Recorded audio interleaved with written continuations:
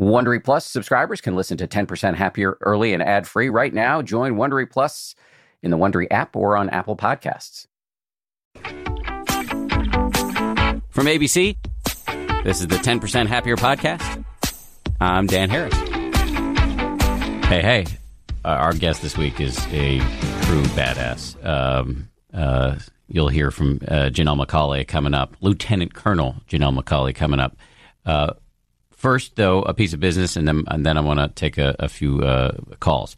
The business is we've got a brand new course launching on the 10% Happier app, which is awesome. All of our courses are awesome, but this one's extra awesome. It's with our most popular teacher, Joseph Goldstein, who's my meditation teacher. We went up to his living room. He lives in rural central Massachusetts on the grounds of the legendary Insight Meditation Society, and we went into his living room with some lucky users of the app, and we did a course based around these phrases, these catchphrases, these nuggets of wisdom. I call them wisdom bombs that he's developed or appropriated over the course of 5 decades of meditation practice and meditation teaching.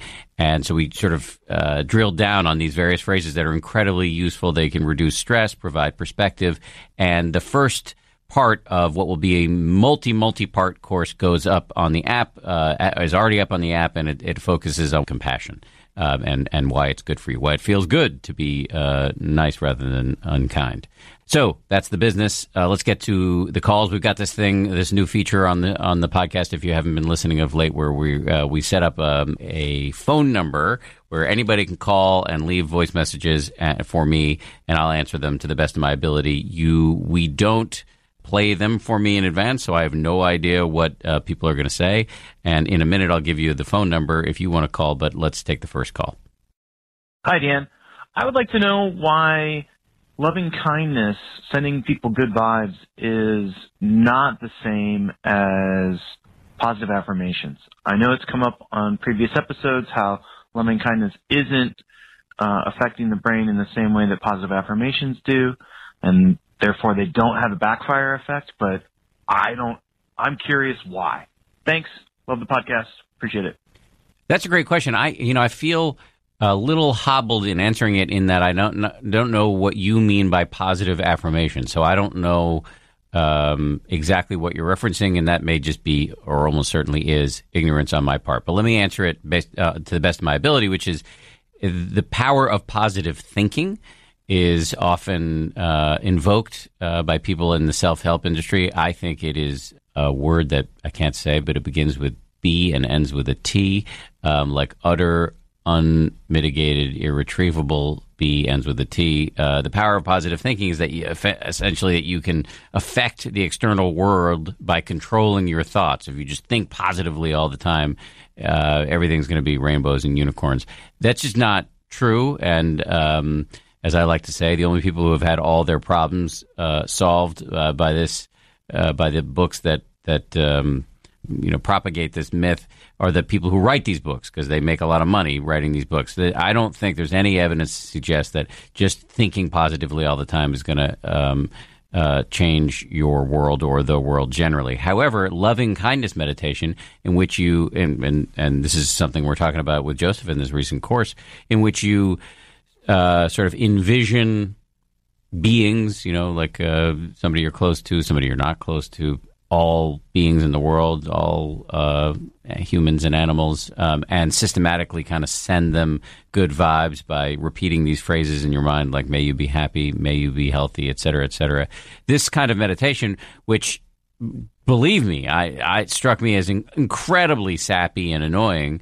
Actually, there is scientific evidence that it can have health benefits. There's no evidence that it changes the lives of the people to whom you're sending the good vibes. It changes your life because you are boosting the compassion muscle.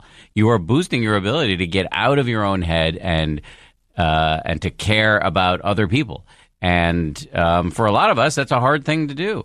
And that's why this is a useful training, because over and over you are training yourself to care and about somebody who's not you.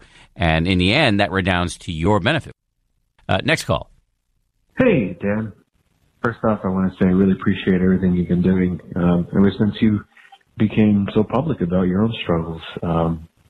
This isn't really a question about solving a specific issue or how to be a little happier. It's more of I need some advice from someone who's gone through something I'm going through. I'm a journalist, and I lost my job because I let my anxiety and my depression get the better of me. And I've kind of fallen off the face of the earth here, and I just need some advice on how, when everything seems to be piling on top of you, how you fight all that and garner the strength to overcome. Because it seems as though you have. And, well, that inspires me. Any advice would be great. Thank you. Well, thank you for being so honest. And I'm terribly sorry about what's happening. It sounds like a really difficult situation. It really does.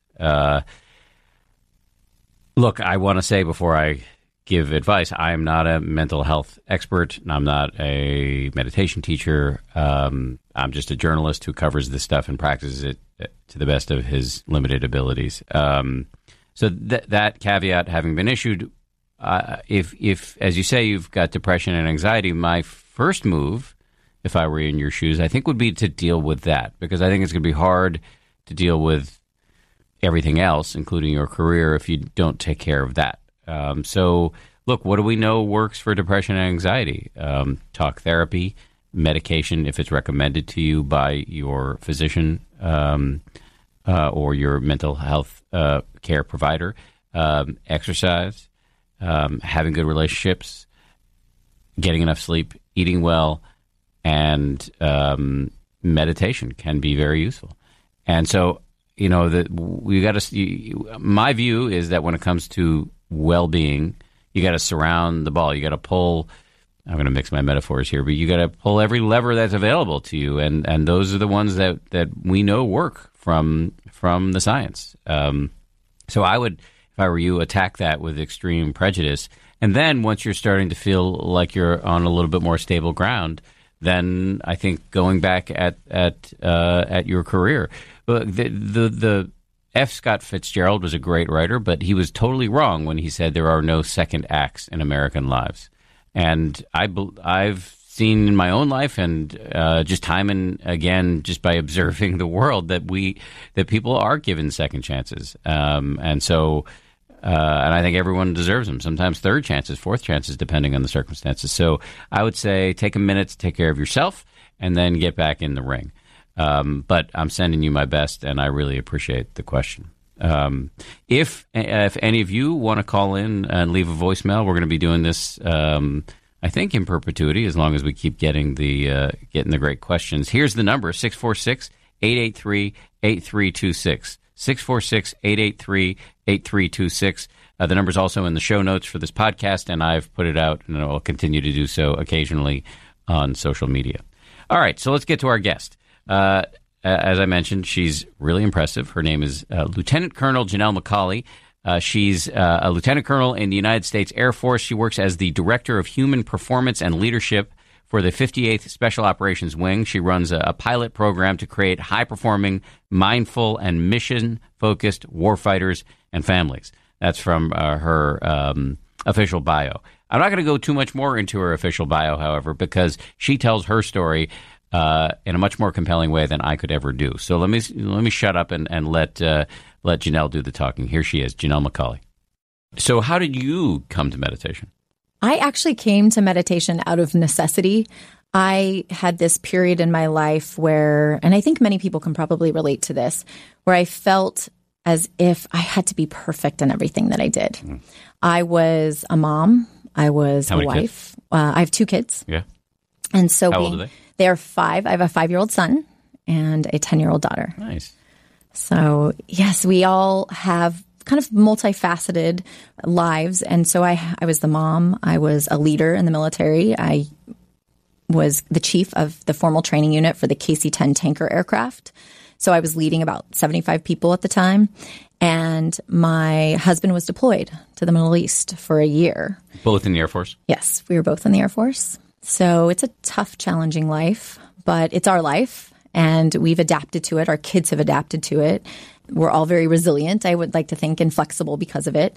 But it's not without its sacrifices and its challenges. Where was he deployed? He was deployed to the Middle East. Middle East, okay. For 1 year on a 365-day remote assignment. And that was really hard on This was when? us. Back in 2009, 2010. So Iraq's still going at this point. Yes. So he was not, I would imagine, maybe not the safest thing? Not the safest place, but he was, on the military base. Okay. So he didn't have to go outside the base very often. Beyond the wire, as they say. But because the Air Force doesn't really do that unless you're in a plane. Exactly. And he wasn't flying planes. No, he is a maintenance officer. Okay. So he was commanding a unit of maintainers who were taking care of the planes and getting them ready for flight. Okay. But those places still get shelled. Places are still dangerous, and it was still a long time to be away, from a family perspective. And of course. At the same time, I had my own unit to lead. I had one child at the time, a 2-year-old, to take care of, and a house and a dog, and Where all is of this? that California, Northern California. You just threw in a dog just to up the Did. degree I was of difficulty. upping. Exactly. Yeah. I was trying to emphasize, right? Because we all have that, right? I mean, I don't. I actually try to make my life as easy as possible. try to peel away some of those responsibilities. Well, in the military, we have to balance these two paths. Many of us are technical experts. So for me, that was as a pilot. I needed to be an expert in the field of aviation. And that's... So you're a pilot? I am a pilot. Okay. Yes. I guess you can't train pilots if you're not a pilot. Right, that exactly. Is a dumb question. So you spent years piloting before you started training pilots. I did. That's so cool. I did. That's awesome. Yes, and I flew a few different aircraft. I flew Learjets. I love the idea, by the way, that you go out and do some badass flight missions, come back and tell your husband, fix this thing. We actually did have an interesting relationship, and it would work that way, although many of the times the conversation was, why did you break my plane? Because we'd bring it back, and sometimes not the best shape. In fact, my husband and I did do a deployment together. And so I would fly into Iraq almost every on bombing missions? day. No, I flew C-130s, so they're combat tactical airlifters. So my job was to transport troops and supplies in and out of the combat zone. Still, that is a combat mission. Yes, and this was 2005 to 2007. Super hot, yeah. So that's height of the insurgency hot. Yes, yeah, we did a lot of the resupply into Fallujah in that time frame. Okay, and, yeah.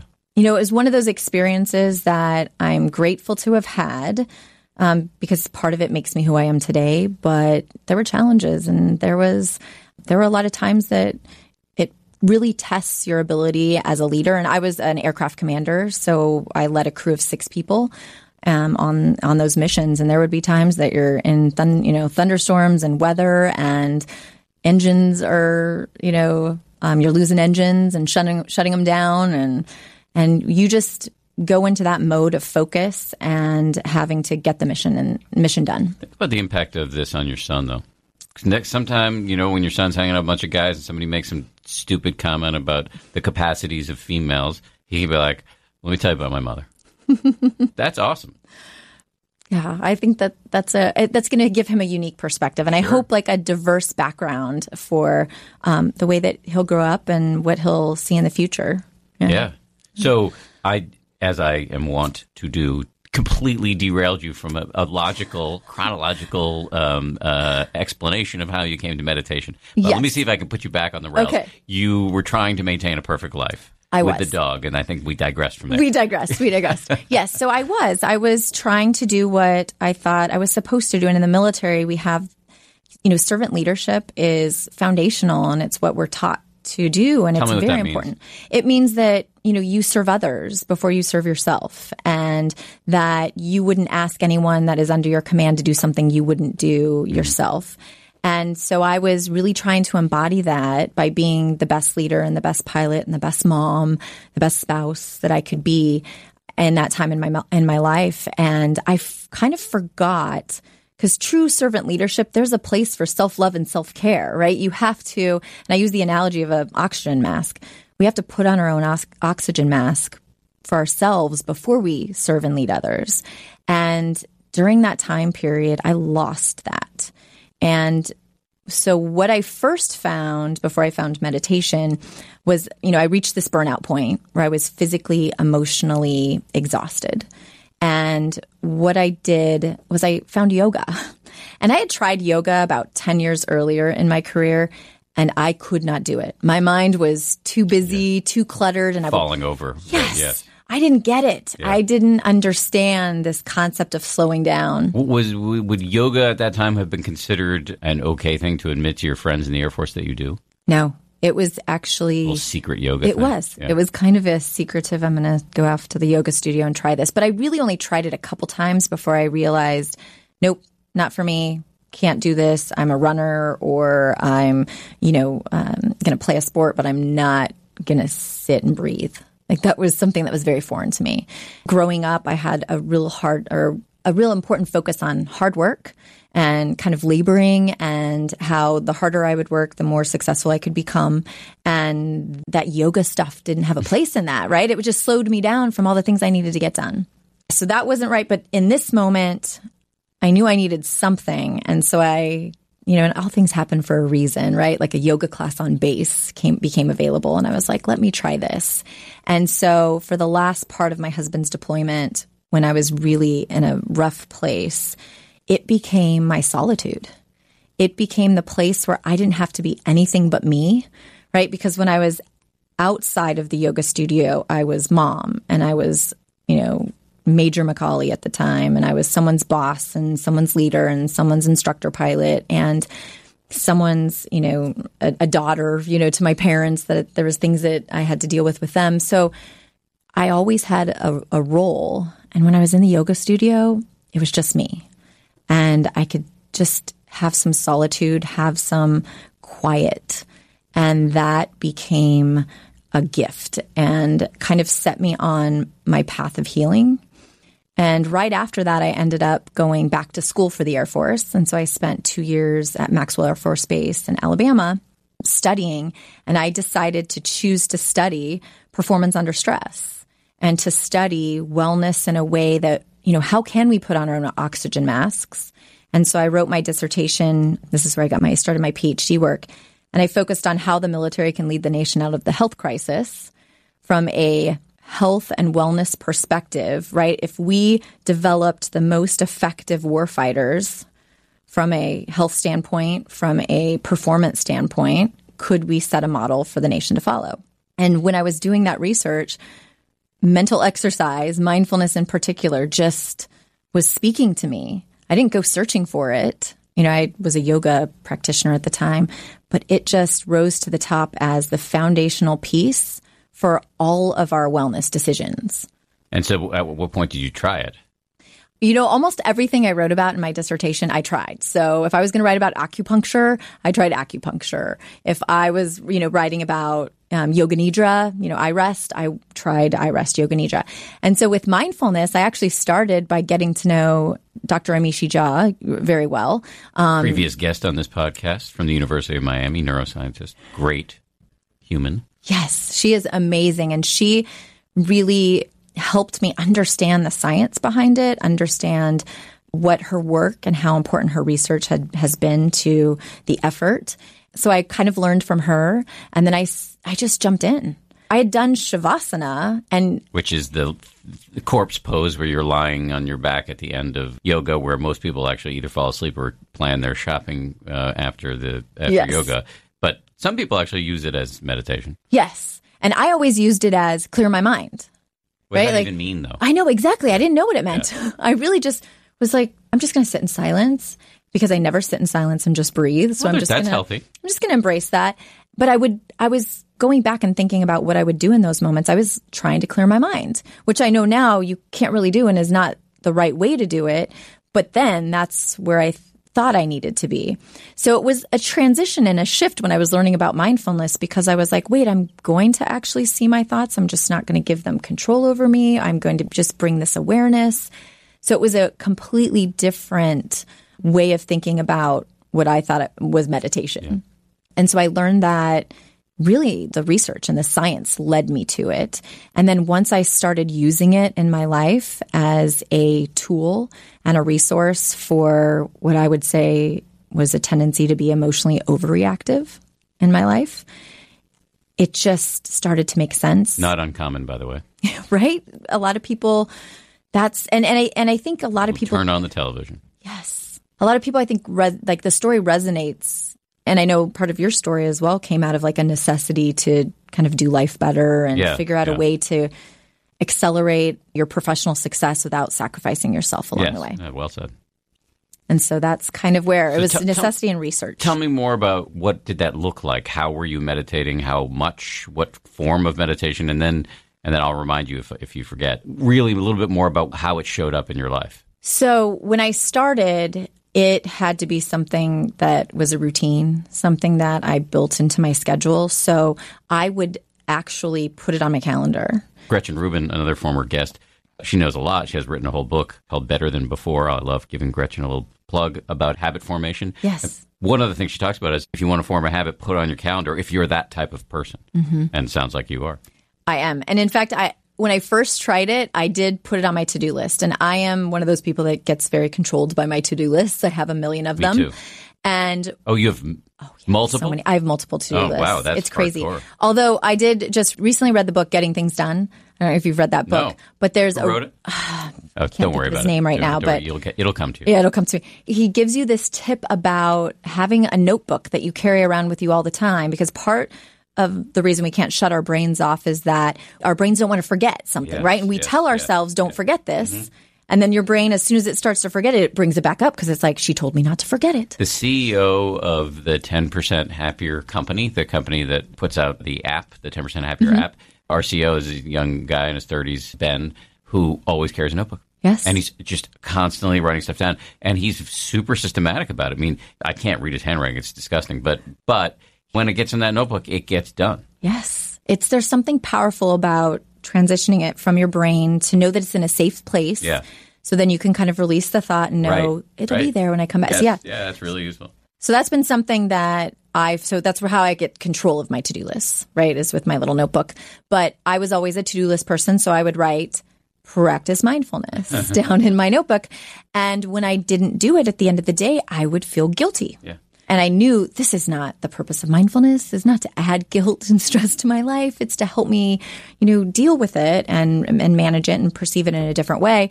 So I started putting it on my calendar. So even as a squadron commander, I led 400 people in the Air Force, and my days were packed and they were busy, but I did my best to keep that appointment with myself. So how many minutes were you doing? About 15. It's pretty good. I mean, as a start, even as a final destination, 15 minutes a day, I believe, is a really good habit.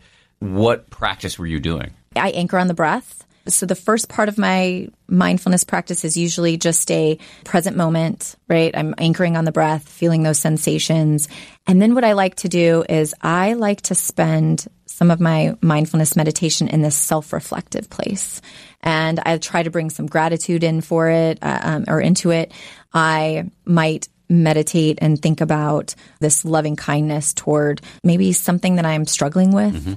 Mm-hmm. And most of the time, I'm going to admit, one of the things I struggle with is forgiveness of, my own forgiveness. Mm-hmm.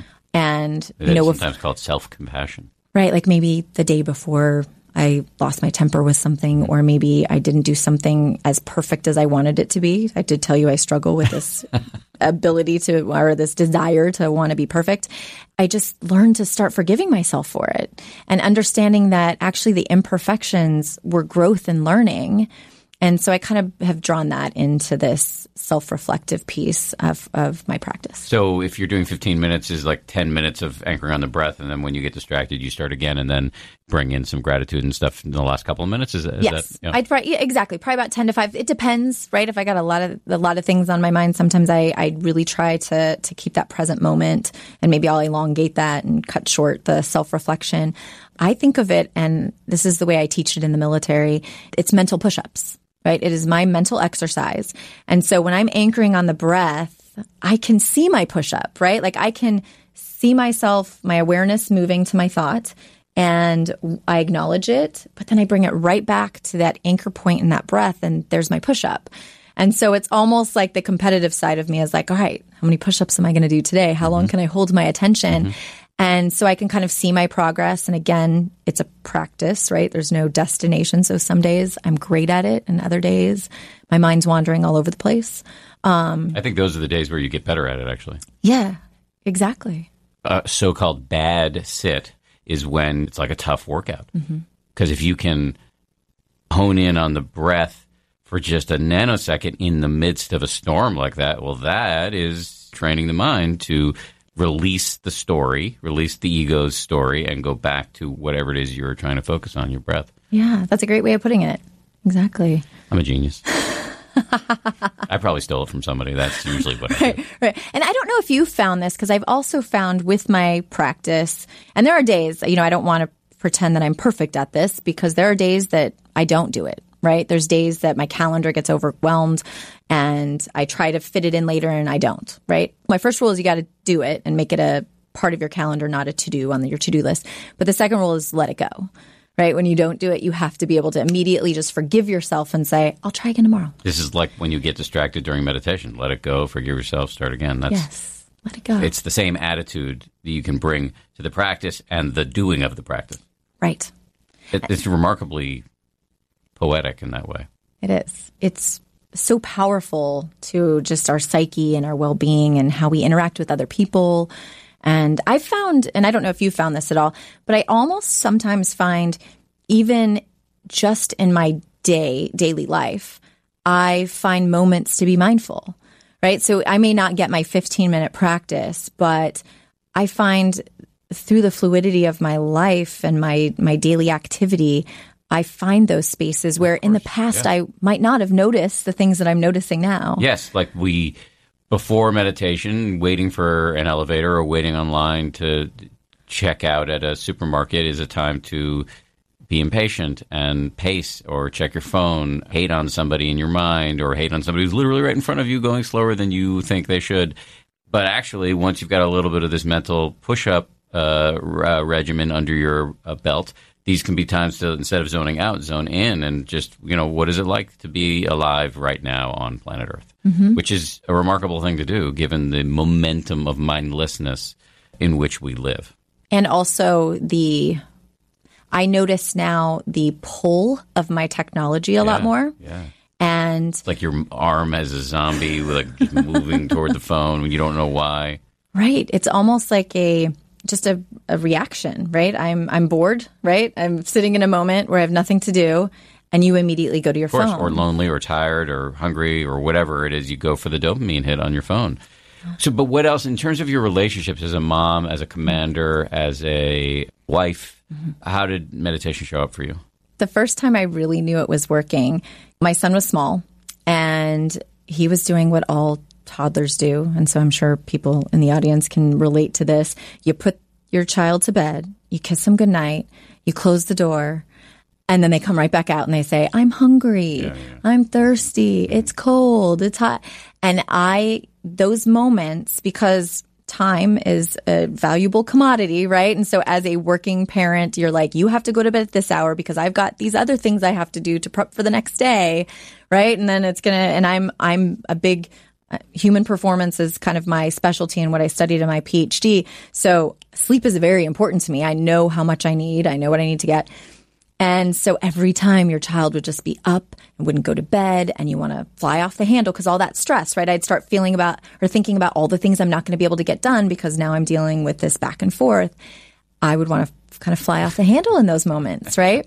And I noticed this mindfulness exercise and practice of mine was working when I could literally take a single deep breath and bring myself to the present moment and outside of my head that was judging me, that was, telling me how imperfect I was being, that was telling me about all the things I had to do. And I could just be in that moment with him, get him calmly back to sleep. And most of the time, kids will feed off of us, right? So if we're getting anxious, they're going to get anxious, which is not going to solve the problem any faster. So I noticed that actually I could get him to bed much quicker. I could keep my wits and my calmness about me. And I was like, wow, this is what mindfulness can do. And it's the same thing that I've seen in an aircraft, right? Like I've been in situations as a flight instructor where you have a student and they're trying to learn how to land, or you're in the weather and you're trying to air refuel and you're 5 to 10 feet from another huge aircraft. So it's a very dangerous situation. And the stress can be very high. And I was able to find myself just being able to take like a single deep breath and focusing in the moment and focusing my awareness and attention to get whatever job I needed to get done. That's awesome. How and when and with how much reluctance did you decide to introduce mindfulness into the curriculum in what I would imagine is a reasonably inhospitable environment at the Air Force? Much more of our conversation right after this quick break. The Taste the Mediterranean sales event is going on now through March 19th at Whole Foods Market. It's a store-wide event packed with flavor. My family and I are regulars at Whole Foods Market. We've got one, I think, less than a mile and a half away from our house. This Taste the Mediterranean thing sounds pretty cool. They've got Mediterranean-inspired flavors. You can save on Parmigiano Reggiano, charcuterie, and ground lamb. They've got delectable seafood choices. You can save on whole branzini and sustainable wild-caught sockeye salmon, which is a regular feature at our dinners in this house. My son loves that salmon from Whole Foods. And I'd be remiss if I didn't point out all of the 365 by Whole Foods Market products. Stock up on wallet-happy Mediterranean essentials like feta cheese crumbles, whole wheat pita pockets, and more. I am constantly consuming these 365 products, including the raw cashews, which I snack on all the time. We love the 365 sea salt and pepper. We love their sushi rice. You get the picture. Go check it out. Taste the Mediterranean now at Whole Foods Market.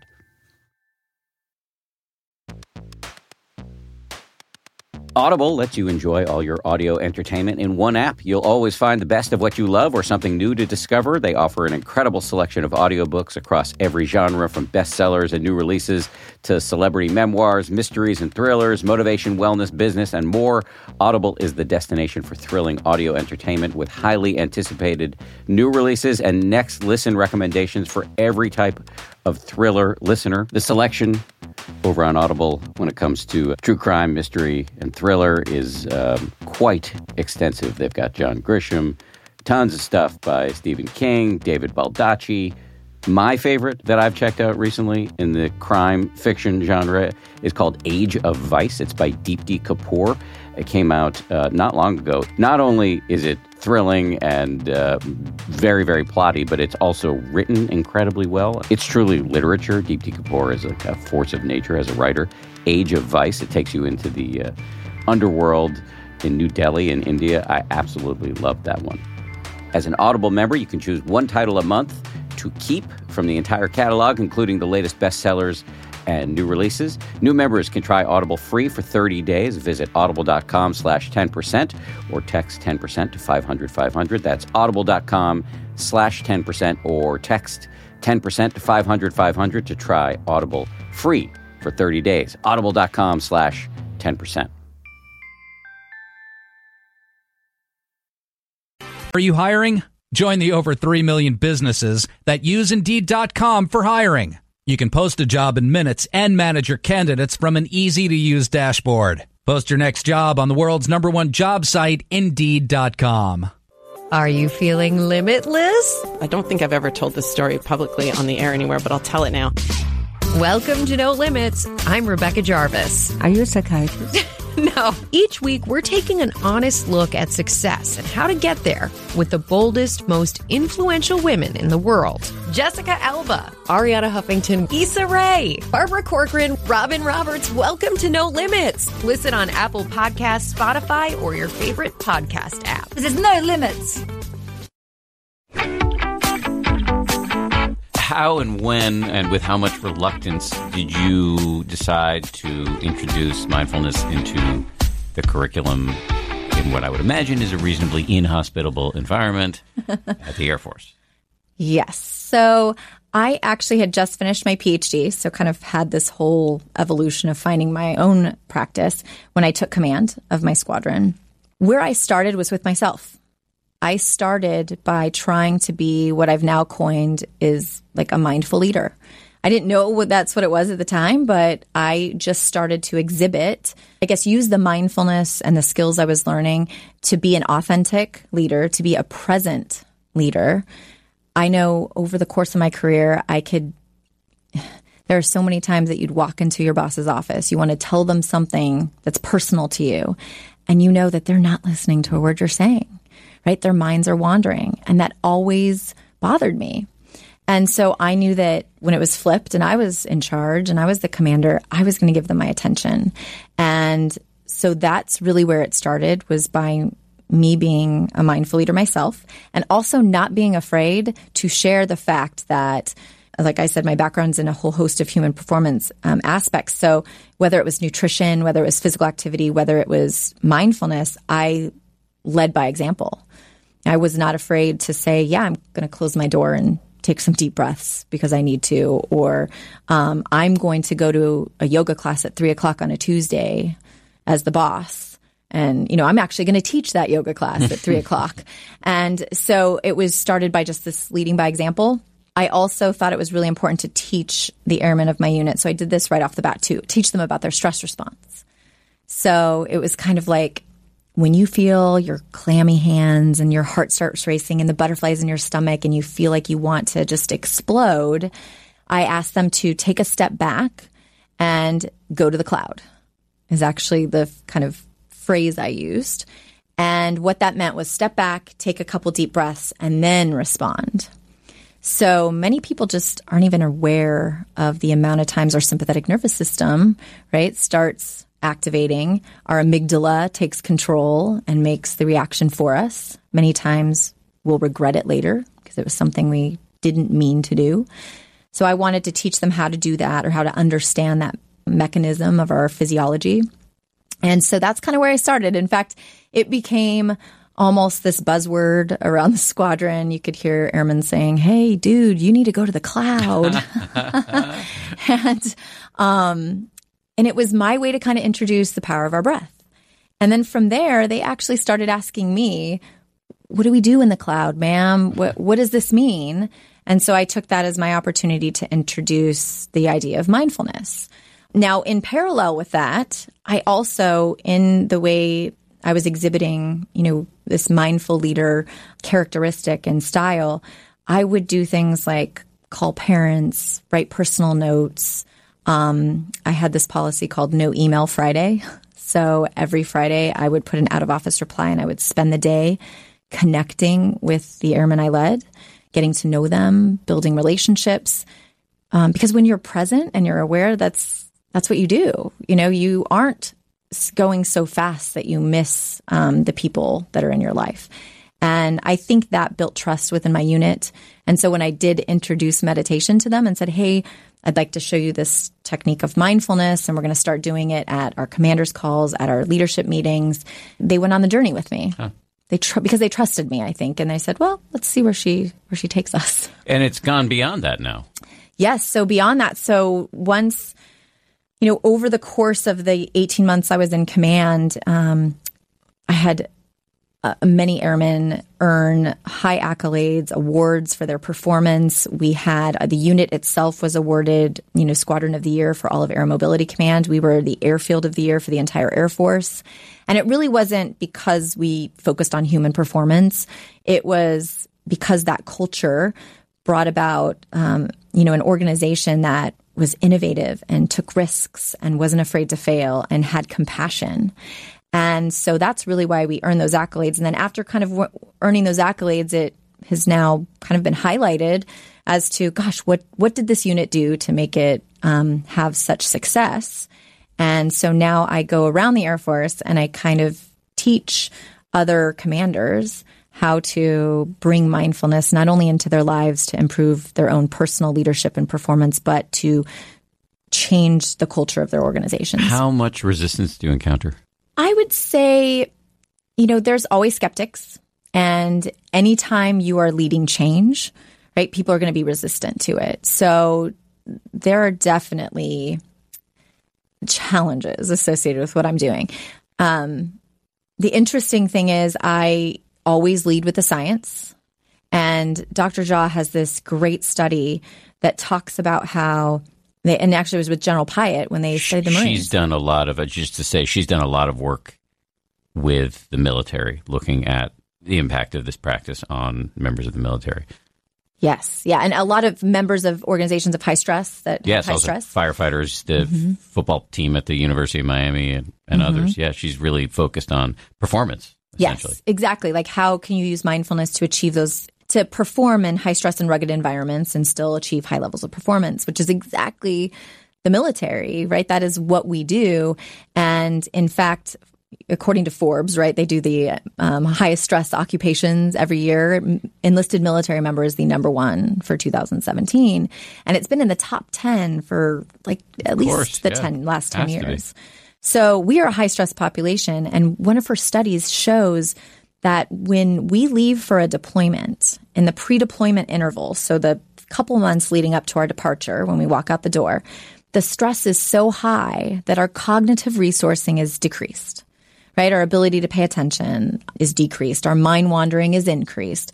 Our well-being overall, right? How we feel, how we perceive the stress in our life is really high. And it's understandable, right? You're worried about your family. You're worried about your deployment. You're nervous about going away.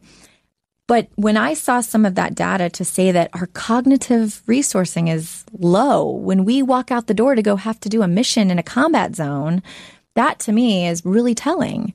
I know when I deploy, I want to be at the top of my game. I don't want to be, missing and having degraded performance.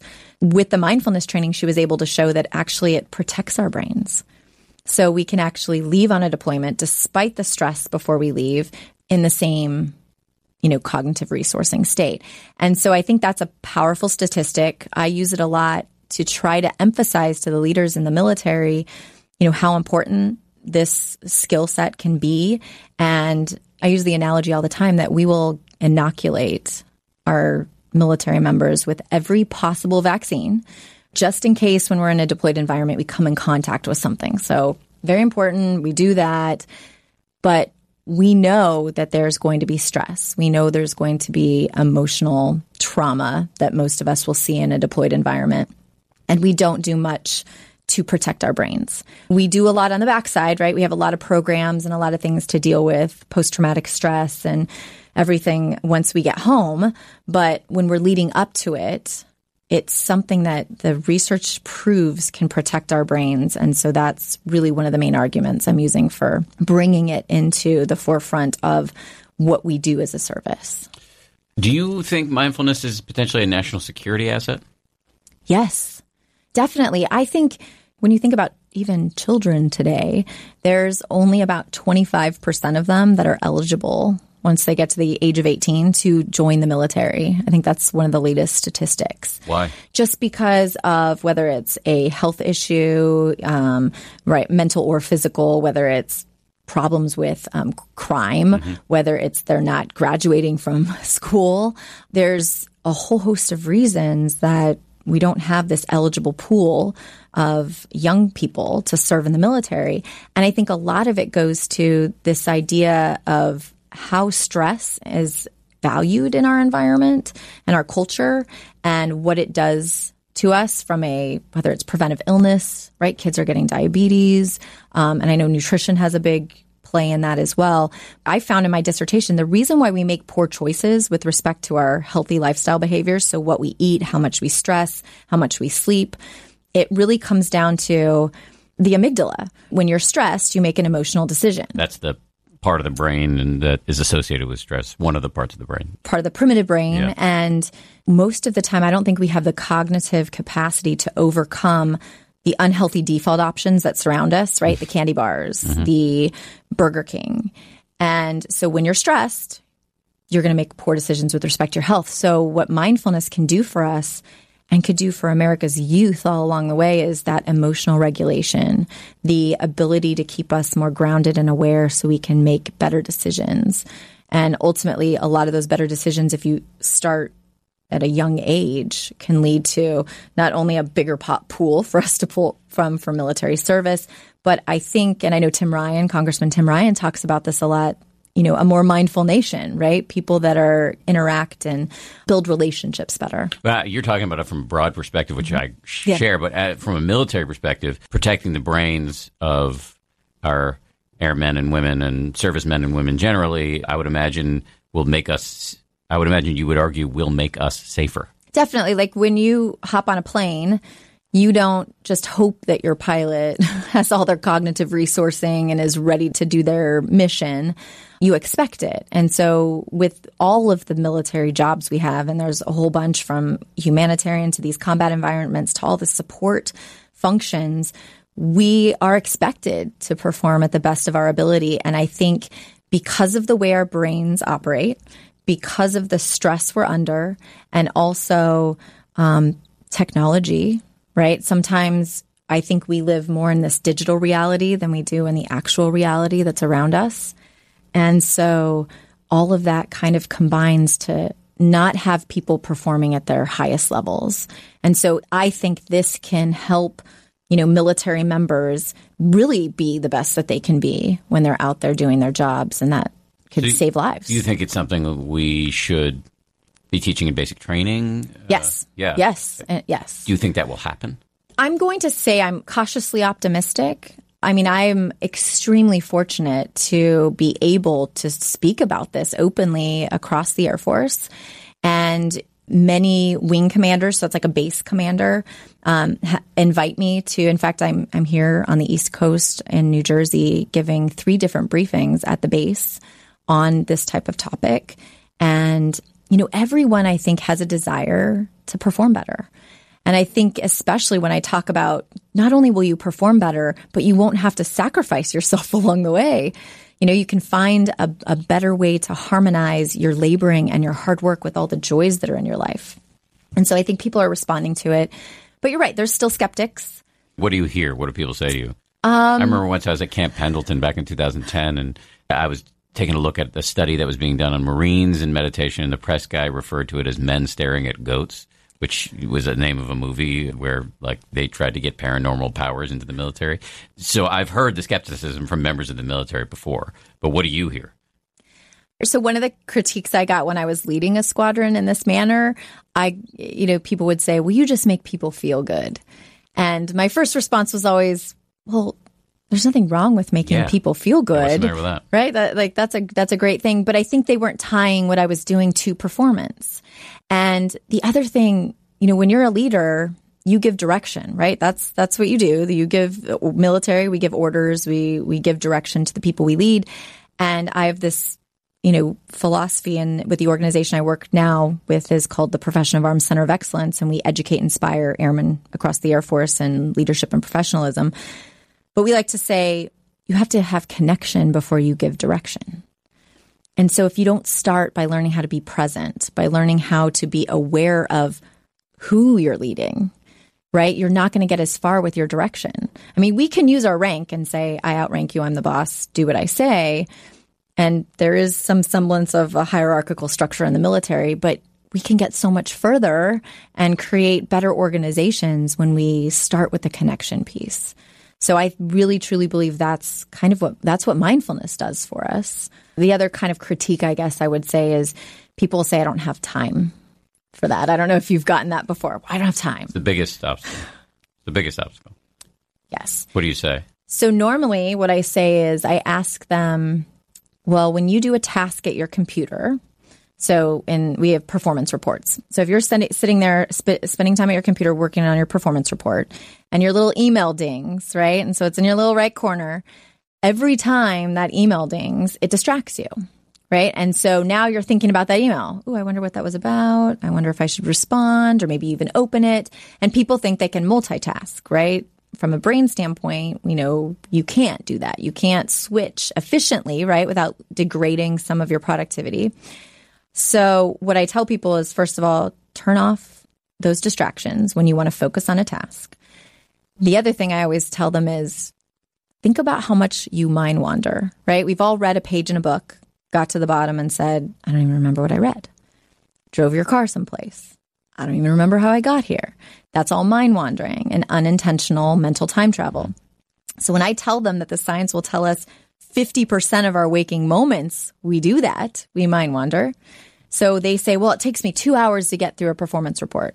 Well, half of that is mind wandering. Half of that is because you've left your email open and you're distracted. So I help them design better ways to not get distracted using mindfulness as well to keep their attention longer. I like that. To build more white space in their day. So now you have time, right? Right. Do this and you will have more time. Yes. Yeah, instead of less time. I really like that. You've been such a great guest. Is there something I should have asked, areas that we should have explored that I haven't given you a chance to do? The only thing I will say is that the need for this really hit me one night when I was giving my son a bath. I was doing what I always do. I was trying to multitask, right? Bathing and thinking and running through my to-do list. And all of a sudden, my son looked up at me and he grabbed my face in his little hands and he said, "Mommy, why are you so sad?"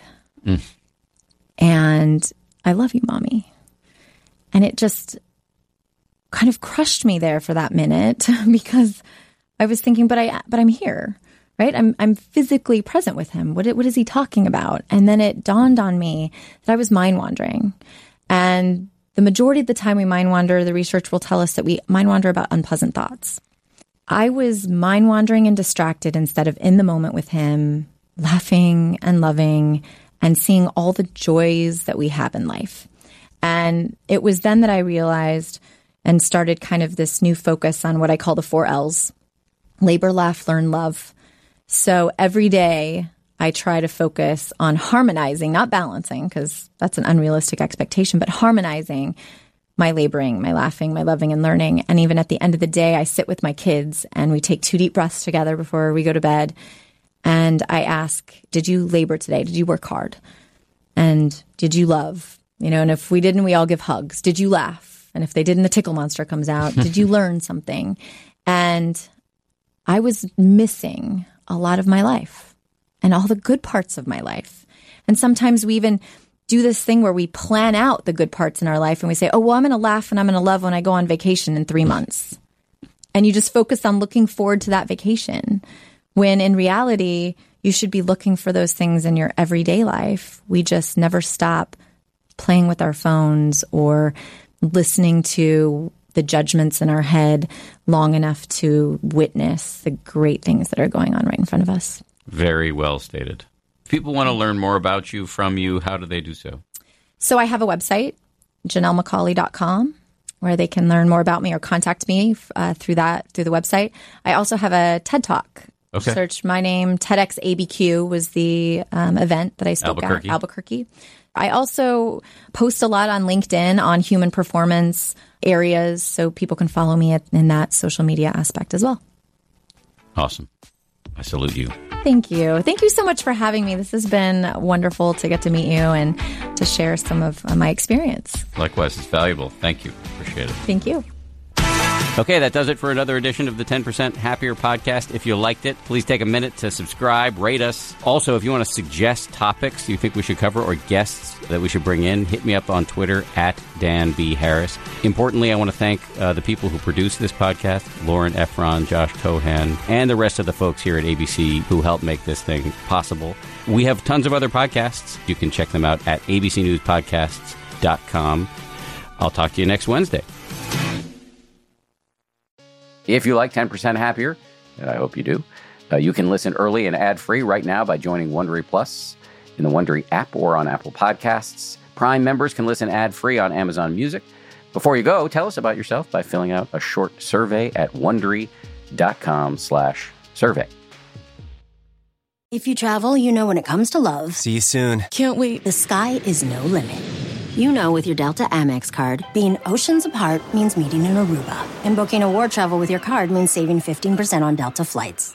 You know kissing under the bridge of sighs guarantees eternal love. Because you're the long-distance lovebirds. It's why you're a Delta SkyMiles Platinum American Express card member. If you travel, you know. Take off 15 discount not applicable to partner-operated flights or taxes and fees. Terms apply. Visit go.amex/you-know.